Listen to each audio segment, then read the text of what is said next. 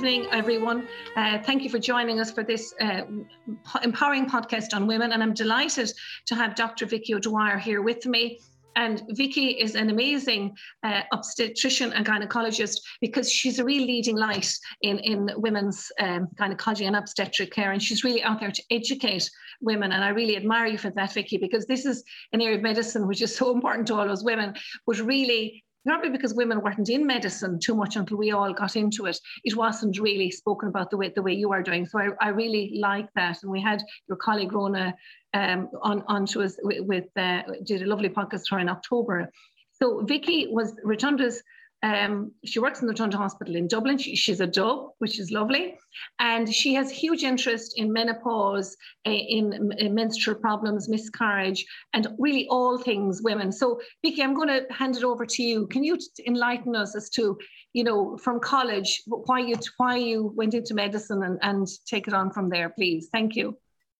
So I guess I chose medicine because my dad ended up needing a cardiac bypass graft when I was about 14.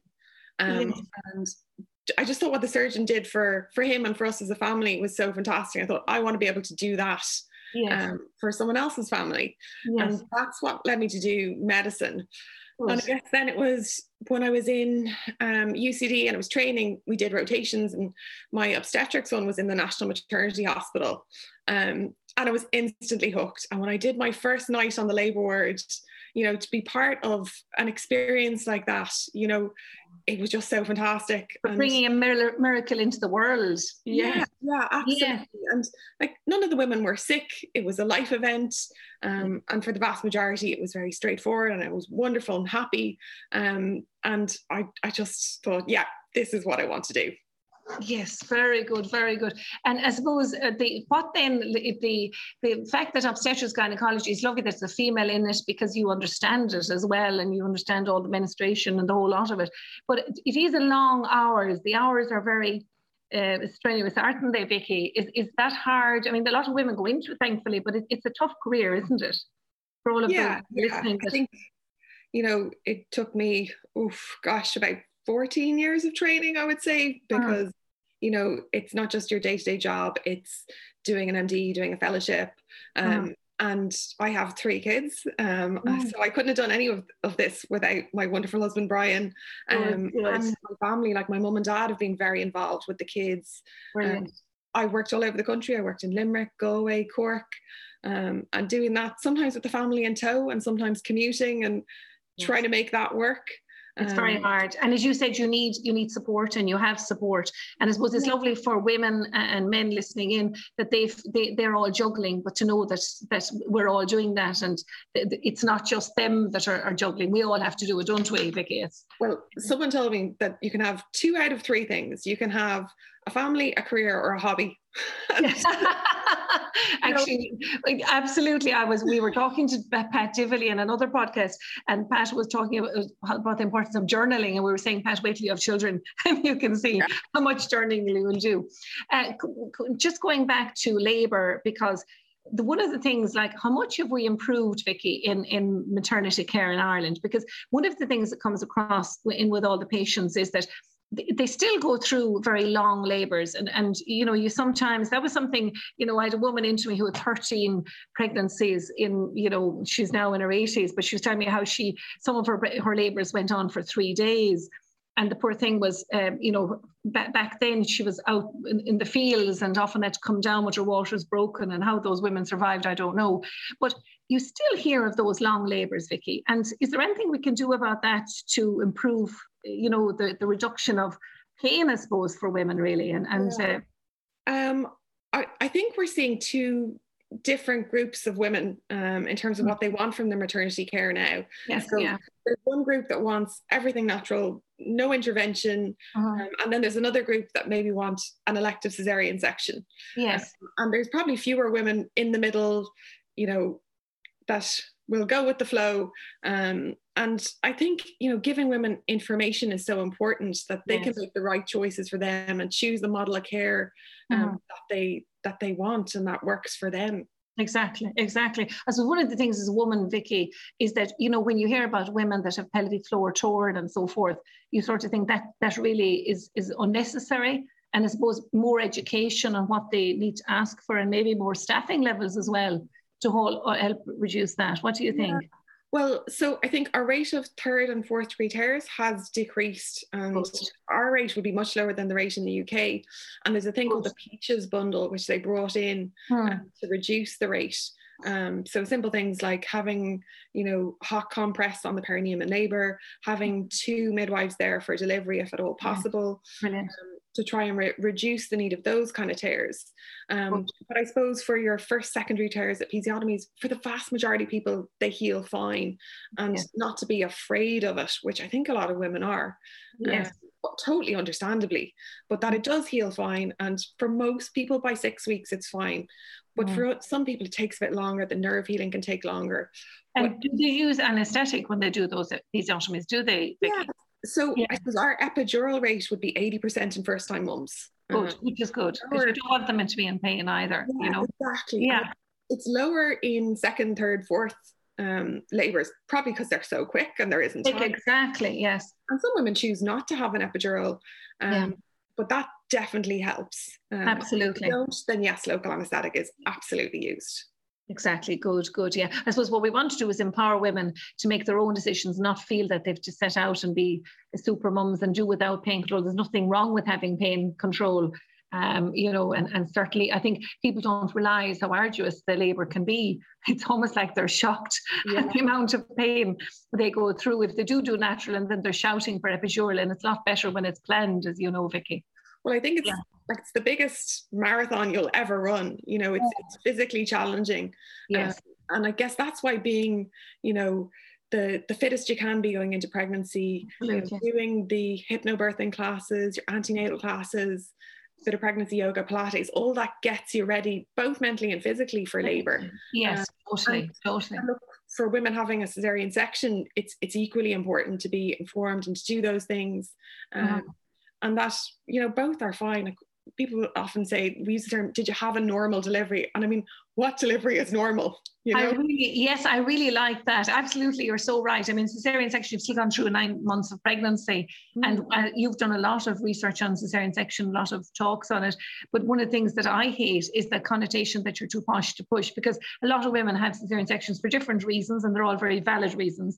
And as you said, they've gone through the 9 months of pregnancy, and they're entitled to make a decision. There is a connotation that it's too posh to push, and a lot of women are made feel guilty that they're going for a section, whereas there's a lot of medical reasons for a section, and women shouldn't be made feel that way. As you said, it's still labour, and they still had to carry the baby for 9 months. What do you think? Yeah, I think, our cesarean section rate has gone up. It's kind of 35% nationally. And some of that is medically indicated, and some of it is a woman's choice. And, exactly. If you're fully informed and you choose a cesarean section, then that's fine too. And I think so, yeah. A stigma around it. And I think we're moving away from that paternalistic type of medicine to one where, we're working with the woman, we're working with the couple. Exactly. And if they choose a cesarean section, that's okay too. It is, yeah. I think, though, Vicky, that's only happened in the last few years. Would you agree? Yeah. It's only happened. I mean, a lot of women would indicate to me that they felt, as if they were looked down upon if they, by surrounding people, not by medics, if they had a section. And there was and that needs to stop. As you said, it is a choice. Yeah. And I think as families have gotten smaller, we used to have a lot of women who have a vaginal delivery having had one cesarean section. Yes. And that's probably less popular now, that family sizes are smaller. And you'll have some people who have a really positive experience with the cesarean section who then choose a section the next time. And then you have other people who want to experience both. And the recovery can be better from a vaginal delivery, not always. Yes. And certainly if you have one vaginal delivery, the recovery, you reap the benefits the more vaginal deliveries you have. Yes, of course. But it's complex. It is. And one of the big things that I find, Vicky, is in endocrinology is to educate women to have support after the birth. And a lot of women get overtired trying to do all the night feeds themselves. Some of them, while breastfeeding is admirable and brilliant and desirable, not everyone is cut out for it and not everyone is able for it. And I always say to women not to feel guilty if that's the case, because some of them go around feeling guilty that they've done harm. And I think we need to get rid of that. Of course, we're out promoting breastfeeding, but having said that, there are certain groups that are not able to because they're overtired or they don't have the support. And I think that we have to get the message across. That's fine too. You know, I think sometimes that's been lost, you know. Well, one of the best bits of advice I got was from a friend of mine when I had my first baby. Yes. Breastfeeding. And she said to me, for the 10 p.m. feed, just let your husband do the feed. Wonderful. So she said, whether, you know, it's a bottle of express milk, whether it's a bottle of formula, for 10 p.m., he does that. He gets to spend time with the baby. You get to sleep. You get a break. And like, it was such good advice. Absolutely, because you know, I see women after postpartum and they're just exhausted, and a lot of that leads to the postpartum hormone imbalance that happens, and we see it all the time, or thyroid problems afterwards. A lot of it is just their pituitary is exhausted because women just feel that they should do it all themselves, and they sort of feel they have to prove themselves as a super mom. And I suppose we're trying to educate them that you've done amazing carrying the baby for 9 months and having this beautiful miracle, and you know, don't feel that you have to continue to overperform, you know. Yeah. I think the first 6 weeks, 3 months are extremely hard. You're sleep deprived, and you know, I always say to people, good friends bring food when they come and visit you to see the baby. And not to be afraid to get the support from hubby or from partner or from family or whatever. Yeah, that's so true. You know, I think that's been hard with COVID as well, that people haven't been able to get out there and, you know, you can go for a walk, but the kind of support groups, you know, the postnatal mum groups, I think that got a bit lost. And yes, it did. That's hard because there does come a point where you do want to get out of the house and you need some company, and that sociability that those groups provide, that got a little bit lost during the pandemic. And like I'm hoping things will turn a corner. Totally. And you've done a lot with the induction of labour. You've done a lot of research on that. Tell me more, Vicky, about what things have changed recently on that. Yeah, so that seems to be one that people are really interested in, and it gets a lot of bad press. But, you know, certainly if it's not a first baby, induction is very straightforward generally. And I guess what people worry about is, are the contractions more intense? Is the pain worse? Not always. And there are good pain relief options there. I think induction of labour is very important when it's medically indicated. And I guess the rate is also going up. Like, we were looking at our stats in the Rotunda, and I think it was 40% for first time mums looking at a month back during the summer, which is a very high rate, but all medically indicated. Absolutely. And then, Vicky, the thing is that you don't want to let somebody go past their weeks either, because that happened before. And obviously, when you go past your gestational weeks, the placenta does begin to disintegrate and there is a higher instance of things going wrong. So, you know, you have to look at that factor too, don't you? There's a medical reason why you induct as well, you know? Yeah. So I suppose we know the risk of stillbirth will go up after 42 weeks. Exactly, yes. This is why we start the induction process kind of between 41 and 2 or 3. Yeah. But we're seeing more mums who are in their 40s now, and actually the stillbirth risk for them goes up from the due date. Yeah. So they're offered induction from 39 weeks onwards. And the risk is actually highest for first time mums in their 40s. So that's something that often comes up in pregnancy that we'd recommend, you know, delivery by the due date, because the placenta just won't work as well. Exactly. And the baby is it 38 weeks? It's fine. They're fully, aren't they? That 38 weeks is the norm, isn't it? Yeah. So after that is okay. Even we do see babies born even as early as 36 weeks who are fine and go to the ward and feed and breathe independently. But I suppose in terms of induction, it does tend to be around the 38-week mark. Yeah. Very good. Reasons like high blood pressure or diabetes, you know, gestational diabetes. Yeah, well, it's all about preventing problems, isn't it, Vicky? So the big thing, as you said, is education, and staffing levels need to be good to offer all what you're talking about as well. And that's something we need to insist on. And miscarriage is the other thing, Vicky, that's very troublesome. It's terrible. I mean, it's very common in first time getting pregnant, but, you know, it's only now with you talking about it and, you know, this generation really talking about it, because in our mother's time, they got no help at all, and oftentimes they didn't even realise they were miscarrying. You know, there was no help whatsoever. But you've done a lot of work on this, Vicky. Yeah, I think there's been lots of very brave people who've shared their brilliant, over the last year. And there was being one of them, Yeah, and there was a great paper in the Lancet that looked at care around miscarriage. And while we have clinics for recurrent miscarriages and we offer early reassurance scans for women who've had a miscarriage who are then pregnant again, looking at, I guess, the supports that are available for women after 1 or 2 miscarriages, because everyone will process that experience differently. You'll have some women who are very practical and say, look, this has happened, and move on. And then there's others who experience profound grief and need more support. And I guess the perinatal mental health team in the hospital, the bereavement services that are available at most maternity hospitals are a huge help. As well as organisations like the Irish Miscarriage Association and Féileacáin.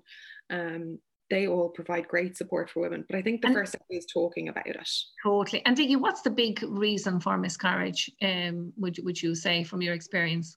So the vast majority of miscarriages are just the pregnancy hasn't formed correctly. It's a genetic chromosome issue that happens by chance. So it's really important people know that it's not their fault. It's not something they did. You know, if they had that extra cup of coffee, like that's not what causes it, and unfortunately you can't prevent it. And one of the things people worry about is, if they have a miscarriage, will they ever get pregnant again? Will they ever have a baby that they take home with them at full term? And for the vast majority of women, the answer is yes. And having 1 miscarriage won't increase their risk the next time. So the risk is somewhere around the 20% mark if someone's in their 20s, 30s, and going up to 30-40% as we get into our 40s. And there's a lot of research now about progesterone deficiency, and you see a lot of women being put on progesterone pessaries for the first few weeks. Vicky, what's your take on that? Yeah, so there's been some really good studies looking at progesterone in early pregnancy for recurrent miscarriage, and then for women who've had a miscarriage who have bleeding in early pregnancy. Progesterone is very safe. You know, it's the same as our hormones. We're just supplementing what's already there. Exactly. So yeah, I think it's great, and I think we're probably using more and more of it now. I think so, and it's well tolerated as well. And it was the long labours, Vicky. The big thing is with how long do the labours go on for the first? What's the longest you've ever seen? Because Yeah. So we talk about in the hospital labour as being when you're diagnosed in labour. So you've got regular painful contractions and you're 2 or 3 centimetres, depending on what the hospital has chosen. That is the start of your labour. And we expect baby delivered within 12 hours of that time point. And for a first-time mum, the average length is probably 8 hours. And, you know, second, third, fourth labours tend to be quicker. They could be 2-3 hours. But what the woman will tell you is that she's had contractions for 3 days. And, you know, they're painful, and she will describe her labour as going on for 3 days. So we have to keep that in mind as well. And I suppose how tiring that is on your body to have contractions. But it often starts that way, you know, a few cramps, then a few contractions, and they come and go. But they do need to be regular, every 5 minutes, lasting for a minute for at least an hour. We talk about the 5-1-1 rule. Yes, absolutely. Yeah. But one of the big things I think, sorry, go on, Vicky, go on. I cut across you, go on. No, go on. So I was just going to say, I had a section because I have twins first, and one of the things I remember, and I was a bit horrified with, but the nurses were amazing, was that there wasn't enough staffing levels in the maternity hospital to actually help me feed the babies, and I was having to sit up with a scar, and it was very painful.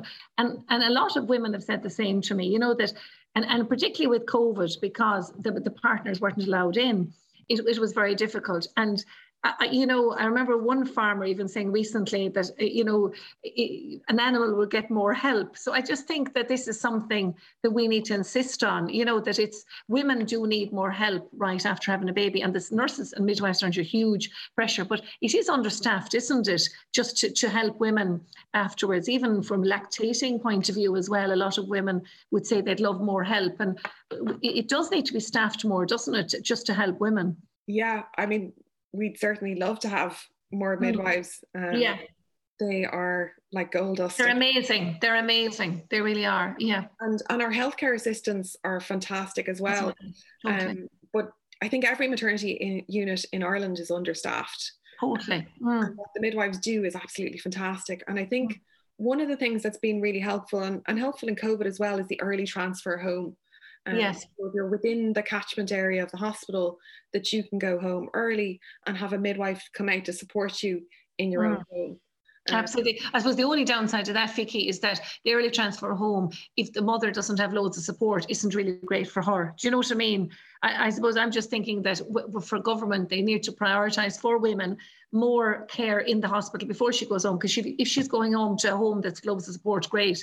But if she's not, it's difficult for women, isn't it? And I often hear, women say, if it was men having babies, there would be loads of support. And there probably would, because women, generally, we don't give out. And I suppose we're trying to empower women out to have a voice and speak up. And that's what we're doing in medicine, is the fact that females like you and I have come into medicine. We are speaking for women, and that's wonderful. And in so doing, we're educating and giving them a voice. But I do think that's something that we need to look at, and that women probably need to voice it more, and that'll help, because public pressure is what will lead to more staffing levels, obviously. Absolutely. So that needs to happen. You've done great work talking about COVID with in reassuring people about the risks of COVID pregnancy, Vicky, and you've done great work on your Instagram with that, by the way, and well done. Do you want to tell us more about that and your views on it? Yeah, I think anytime I post about COVID or it's in my stories. Well, it was a huge worry to women, in particular in pregnancy. It was very good that you were coming out and talking about it. So I guess I wanted to share the facts around COVID infection and what we were seeing on the ground. And, we had lots of very sick mums ending up in ICU, which is really unusual for pregnant women. And then, unfortunately, with the COVID placentitis, we had some stillbirths. So to get the information out there, and then to let women know that the vaccine was protective and that the vaccine is safe, because there's been a lot of hesitancy around it, and absolutely understandably. But we now have good data showing that women who are vaccinated are less likely to end up in hospital. They're less likely to have a preterm delivery because they're unwell, and their babies seem to be protected against placentitis. And I think if you look at it from the women's perspective, what they want is to do what's best for their baby. So if you can reassure them that the vaccine is best for their baby, then they're happy to go ahead and get it, because they're putting their baby first. Exactly. I guess even with the booster now, I get DMs, I get questions when I do Q&As about the booster in terms of trying to conceive, fertility, pregnancy, early pregnancy, close to delivery, postnatally. And I want to reassure everyone that it's safe at any stage. Totally, but it has interfered with the menstrual cycle. We have had people that have missed menstruation, and obviously that just affects inflammation, causes a temporary inflammation, and affects the circadian rhythm and the pituitary gland. But it does come back to normal, and that's the big thing. And I think if people are reassured, look, it's temporary, and I think for most women it's 1 month to 3 months that they're seeing it. Yes, and then that's right. To normal. And then around those that are trying to conceive, that they're better to have the vaccine on board for when they get pregnant, and then they're protected.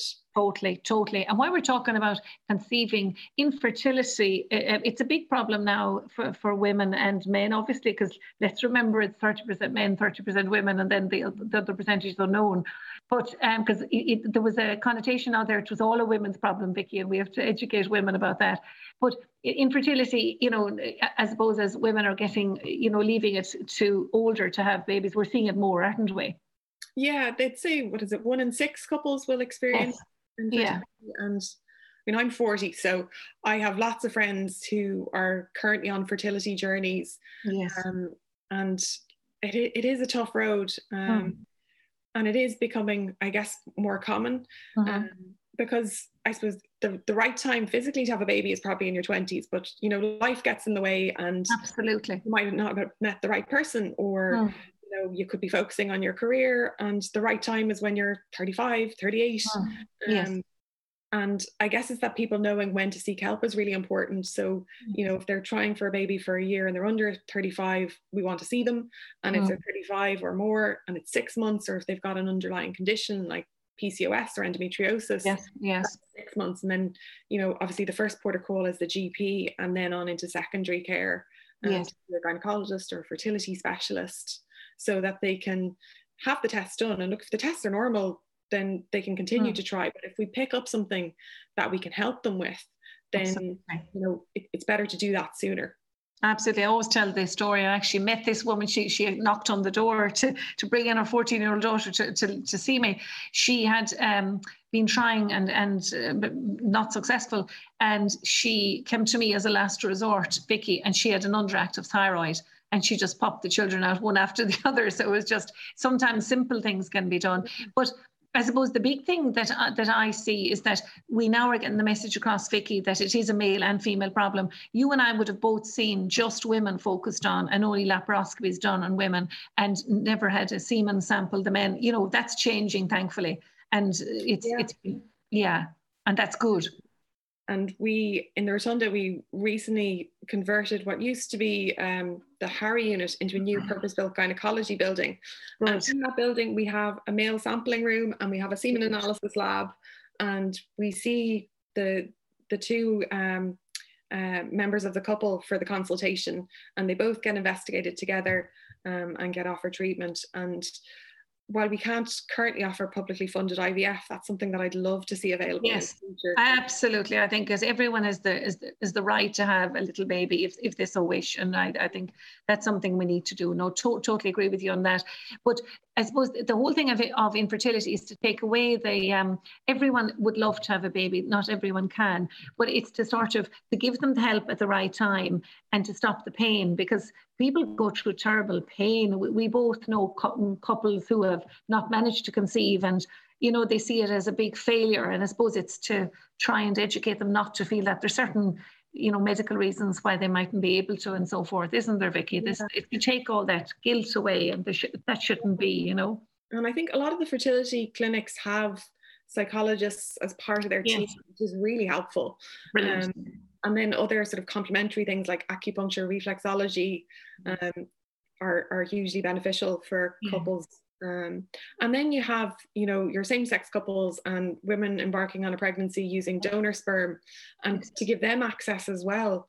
Absolutely. And I suppose to talk about the donor eggs and donor sperm, because it's one of the choices for women and men. If, for example, a man's sperm you can't use it for whatever reason, or a woman, for example, can't conceive, or her eggs are not, good for use, or she's in her 40s and has decided I'd rather use a donor egg. It's to probably have that a bit out in the open, Vicky, because I had one patient recently who wanted it, but her husband was absolutely against it. And I suppose the more we talk about it, it takes that whole sort of, threat away from it, doesn't it? Because at the end of the day, you're bringing a miracle into the world, aren't you? Absolutely. Yeah. And I guess it is becoming more common for women to use donor eggs, because we know that the success rates for IVF as you get into your 40s, and particularly from 42 onwards, will be much higher per cycle with donor egg, because they're using a donor who's in their 20s. Yes, yeah. And, it's still your baby, you're going to carry on with it over the pregnancy. And I think it's important for that to be out there and for people to know that, as you said. Totally. And Vicky, to get rid of the idea of geriatric mum. Do you remember Bridget Jones? And she was only, I hated it. And I think she was only 39 or something. And I thought, where are you going with your geriatric mum? Even to have it in the movie, I was furious, So, yeah. 35, Yes. Yeah. The average age of first-time mum now in Ireland is 33. Yeah, absolutely. I would say even higher, Vicky, sometimes, because it's moving that way for obvious reasons. In their 30s and 40s, they're often very healthy and they're well informed and they're at a good point in their life to have a baby. So I think we definitely need to get rid of that term. We need to get rid of that. And the other thing, Vicky, is there's a lot of research showing that men think they can, have babies at any time. And sometimes you and I both see this where, a woman is dying to start her family and the man is resisting and saying we've loads of time. But they're now coming out of research saying that over a certain age, men's sperm, there's fragmentation of the DNA and that could cause problems. So I suppose men need to be educated as well, don't they? That there's a certain age when they need to Yeah, I think they feel the time pressure a little bit less. That's probably why. Yes. But I suppose, that it's been a very chauvinistic society and that wasn't discussed before, whereas research is showing that really they should, up to 45 is ideal, definitely not beyond 50 if possible, because that whole DNA fragmentation of the sperm, that research is quite, it's very good, isn't it? And saying that there's a higher instance of mental disease and so forth. So I think when they look at the fragmentation rates, it helps guide who gets IVF, who gets ICSI, who will exactly without fertility. So it's important that people know that as well. I think so, and for men and women to be informed, absolutely, and to take the pressure out of the woman that she feels that she's pushing it with age. And Vicky, vasectomies, our rate of vasectomies in Ireland is absolutely dreadful, isn't it? We still, wouldn't you think that when we're empowering women so much that women would be pushing their partner to go for a vasectomy? It's dreadful.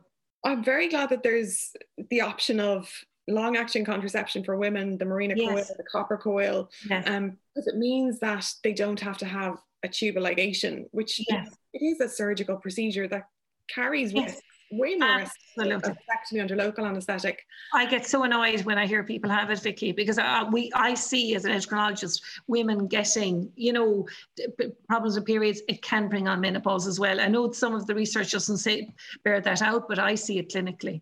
And and I think, if it's done as part of a cesarean section and it's part of that operation, maybe. Time. If you're having it separately, as a laparoscopic procedure just for that, when there are other options. But when you think that a man can have a vasectomy, and I just think as an empowered woman, you have to say, look, I've had my children, I've done the 9 months and all the 9 yards, now it's time for you. And I think if women had self-worth, they would be demanding it, really, wouldn't they? And I suppose that's what we need to get out there, as opposed to this thing of putting themselves forward all the time and being the sort of victim, in not really victim, that's not the word I want to use, but constantly putting, making the sacrifices, really. I think we have to empower women to sort of say, well, it's your time now to have the vasectomy, and to reassure men that it doesn't do any problem with their virility and so forth, Yeah, absolutely. I mean, it's a very straightforward procedure with a quick recovery.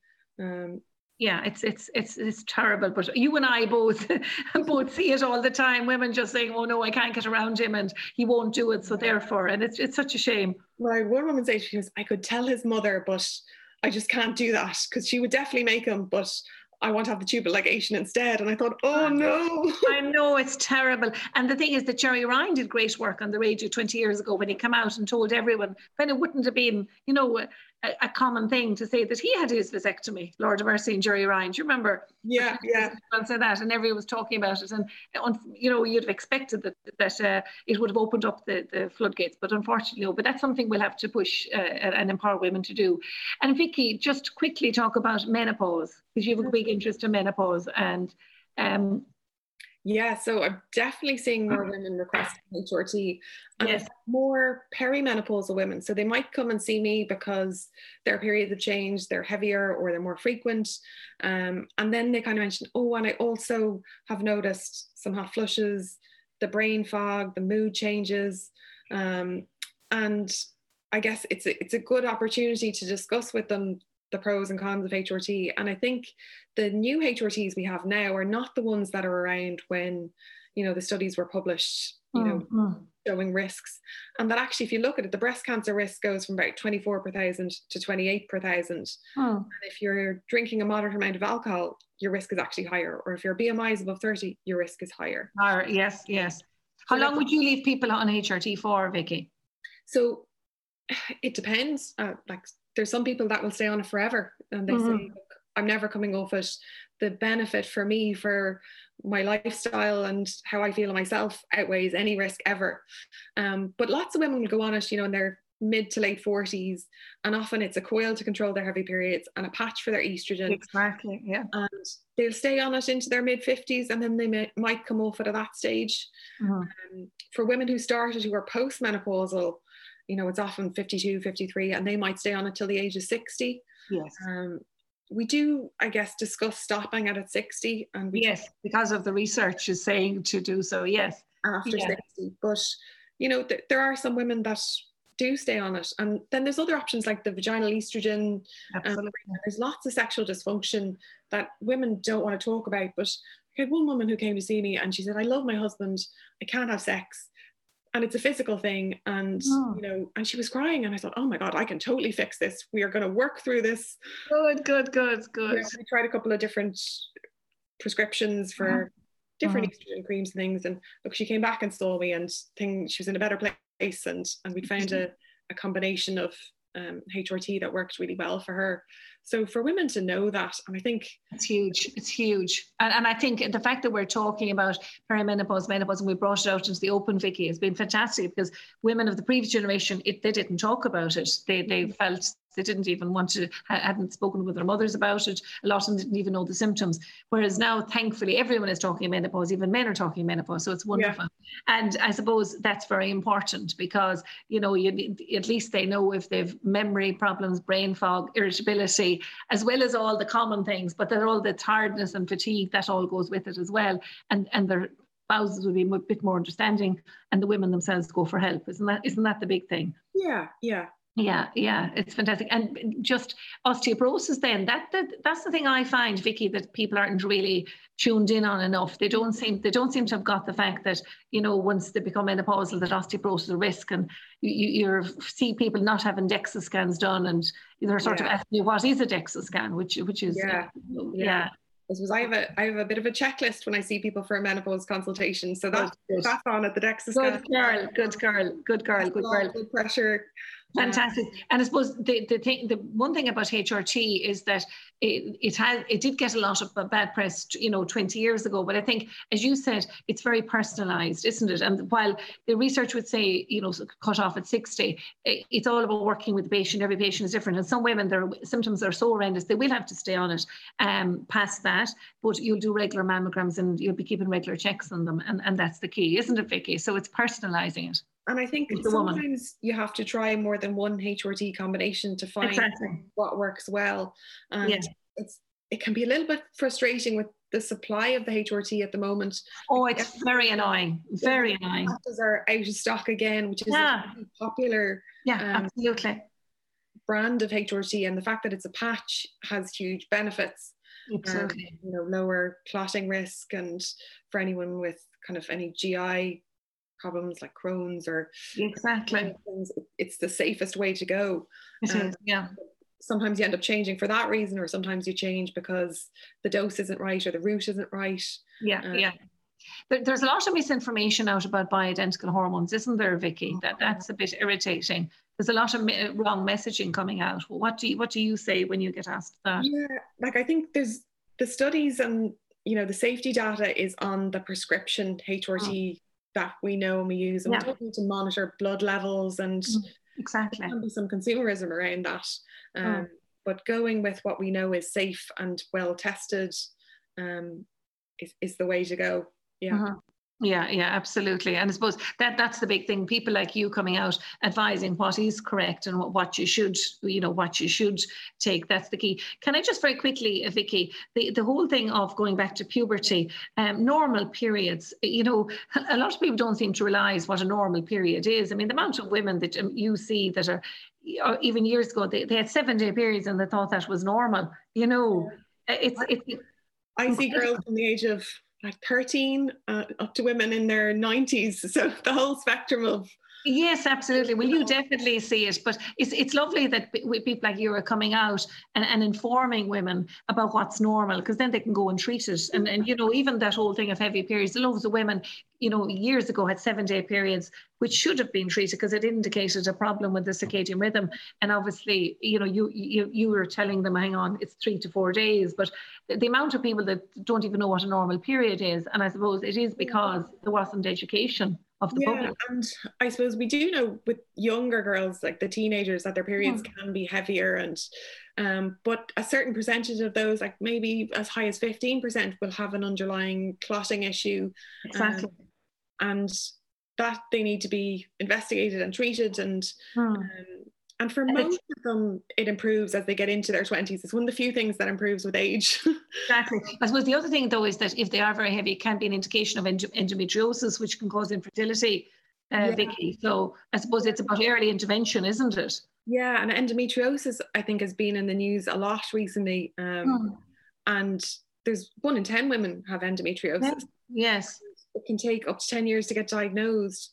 And that's really important, as you said, in terms of fertility and in terms of their quality of life. You know, if you've got pain that stops you going to school, going to work, then, you know, you need to be seen, investigated, treated. And there's a couple of, I suppose, things that we're working on where we're looking at multidisciplinary approach to endometriosis care.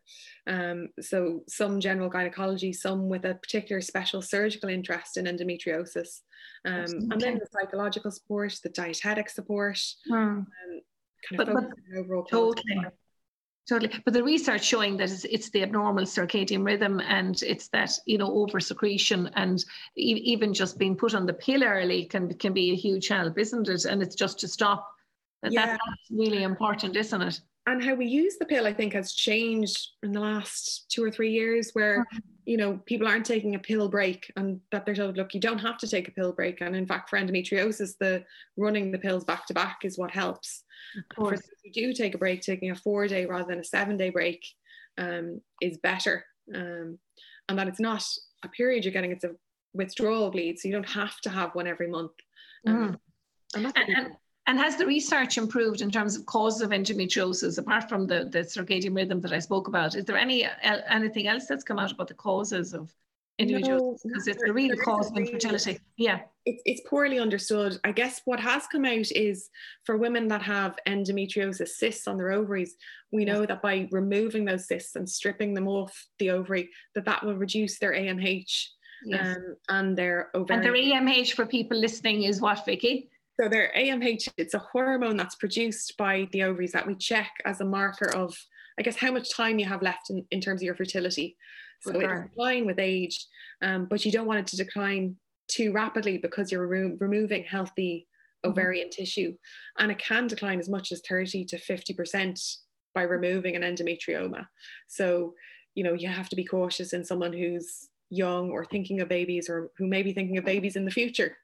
Very good. And very quickly, Vicky, because you're great to give so much time. Cervical cancer, I know you have a big interest in colposcopy, and you've done a lot. You were the lead in that in the Rotunda. But what's your thing on cervical cancer and how we're doing at the moment, and this whole smear uptake?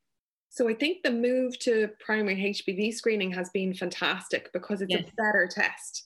So we know that if you screen 1,000 women, they'll pick up 18 abnormalities of 20 that are actually abnormal, whereas the old test only picked up 15. So you'll never pick up everyone because it's a screening test. And that's why it's important that women see their doctor if they've got abnormal bleeding, pain with sex, abnormal discharge. They're the signs of cervical cancer. But what we want to do is catch it at that pre-cancer phase. So having women come every 3 years between the age of 25 and 29, and every 5 years from 30 to 65. And that if you catch it early, you're treating that pre-cancer stage and preventing cervical cancer. Which is great. And I suppose, Vicky, with the whole vaccine uptake among the present teenagers for cervical cancer, both in boys and girls, that's fantastic, isn't it? Yeah. We should see reductions in cervical cancer with that, shouldn't we? So they tell all of us who are doing colposcopy that we won't be needed in a couple of years' time. Yes, which would be wonderful. Which would be wonderful. Yes, yeah. So I think the vaccine uptake is great for girls, and now introducing it for boys as well. Which I think is fantastic. I really do. You know, it benefits them for other cancers that HPV causes, but it also helps prevent HPV transmission to women as well. Exactly. And I think it's good to teach boys about the responsibility of that at a young age, isn't it? It's a good lesson for them, isn't it? That they also have to be responsible. And the other thing, I guess, around HPV is, you know, it's something that 80% of us have, and we'll clear it from our immune system, and it can come out. And I sometimes have women come into the colposcopy clinic who say, look, I've been married for 20 years. Like, has my husband had an affair? Why do I have HPV? Yes, and just, it's so important that they know that, you know, HPV has probably been there a long time and it's reactivated. So not to be worried about it, and not to think of it as a sexually transmitted infection like chlamydia or gonorrhea, that it's just a virus that we carry. And hopefully, when you get run down, it can often, absolutely, yes. Yeah, absolutely. Vicky, you're incredible. We've covered everything from periods to fertility, to miscarriage, to labour, to talking about cesarean sections, going on to premenopause and menopause. Absolutely fantastic. And then obviously you spoke about COVID as well. You're absolutely brilliant the way you're educating women, Vicky. I think it's so important. This is coming out at a great time now when we're empowering women. And it's absolutely fantastic. I really think it's so important that females are educating women, especially you being a consultant gynecologist. It's so important because you're the voice, and women then, once the knowledge is there, knowledge is key, and then they can come and get the help they need. And we've seen that with the menopause over the last few years. Now that women are enlightened about menopause, they're all coming forward. And the horrible stories you and I have heard about women who suffered years ago and they just didn't know, and a lot of them really suffered, and it ruined their lives. So it's lovely, isn't it, Vicky, that someone like you is coming out and empowering women and sharing your knowledge for their benefit. So I really want to thank you for it, and thank you for your time. Well, thanks very much. You're wonderful, and thank you so much, Vicky. And we're looking forward to hearing this, and this will be going live very shortly, and we're going to have it out for International Women's Day. So thank you so much. You're great. Thank you.